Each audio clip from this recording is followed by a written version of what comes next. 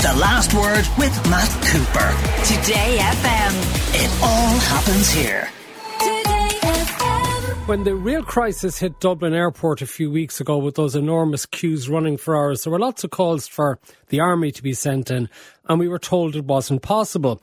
But today the government has confirmed that it has agreed to a request from the Transport Ministers, Eamon Ryan and Hildegard Naughton, that Defence Forces staff do prepare for training to provide security screening at Dublin Airport.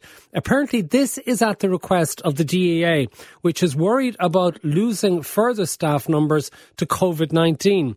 So what are the Defence Force members likely to make of this? We're joined by Gerard Guinan, General Secretary of PD Fora. Have you been told officially yet that your members may be required for such duties? Matt, we got a short notice this morning that the matter was going before Cabinet, and we saw the press release afterwards. That was the height of the engagement that we have received. And what do you make of it? Surprised, given that Minister Coveney had come out in April and said that the Defence Forces are extremely busy, which is he's absolutely correct on.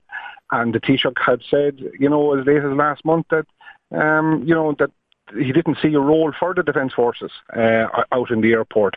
So we're a little bit surprised to hear this. That it comes quite a shock. What sort of role do you think could be envisaged for you? I'm not too sure, Matt, to tell you the truth. I know I heard you say there that we would be involved in security screening. I don't know if that's necessarily true. I take it, that the recruitment campaign that the DAA have been progressing, it takes longer than, 2 or 3 weeks to train somebody to do some of the roles that are there. I don't see that the Defence Forces could come in and do that, do the training that somebody else could do in 15 weeks. We're very good, but I suspect that there are some specialist roles out there that require specialist training, and I don't know what we're supposed to be required to do. I suppose there would be an assumption that security is something that you would know about in the Defence Forces, that Army people would be best placed perhaps to searching bags and finding things that shouldn't be there. I don't honestly know, Matt, that would actually be the case. Like I said, I think some of the roles out there in the DEA require specialist training. I've worked in bomb disposal myself for years, but I know that some of the training that they receive out there is extremely specialist, and I don't honestly know that the Defence Forces would be in a position to undertake that. Again, I think we'll have to wait and see what role is envisaged for us. It really is an operational matter, and what roles that we will have to play, and we're awaiting any sort of announcement from military authorities in that regard. Presumably as well, if you're told you have to do it, you do it, don't you? You're not in a position to actually say you won't do it, refuse an order. Yeah, absolutely. I mean, if government orders to do something, we will do it. It's the same as it has been over the last 2 years. We've gone from crisis to crisis. Members have been stretched extremely thin on the ground. They are, a lot of members are at breaking point. But we will do whatever is required of us and whatever is demanded by government. Yeah, sorry, what sort of different things have you had to do during COVID that you might not have expected as part of your normal duties? Well, I think the whole COVID, we've had to do a lot of logistics, a lot of testing and screening. We were involved with the HSE, with the cyber attack.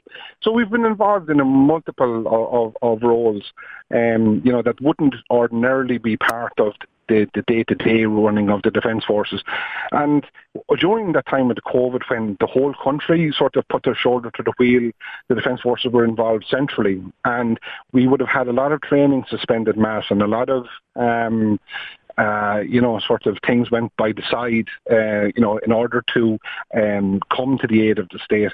And I think that members had been expecting a period where we could begin to re-engage in professional training and sort of get back to norms.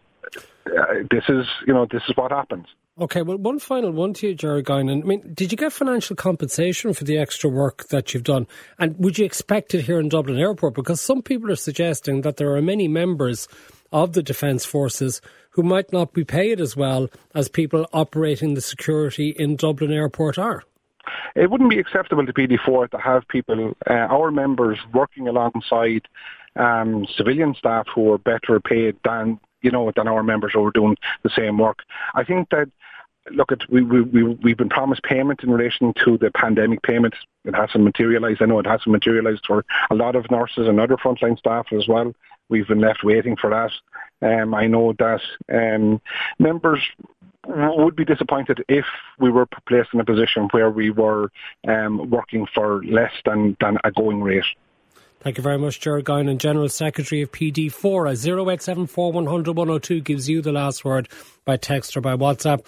Are you happy with the idea of redeploying members of the Defence Forces to look after security at the airport, to get those queues down to more manageable levels, particularly if there's a loss of staff to COVID-19?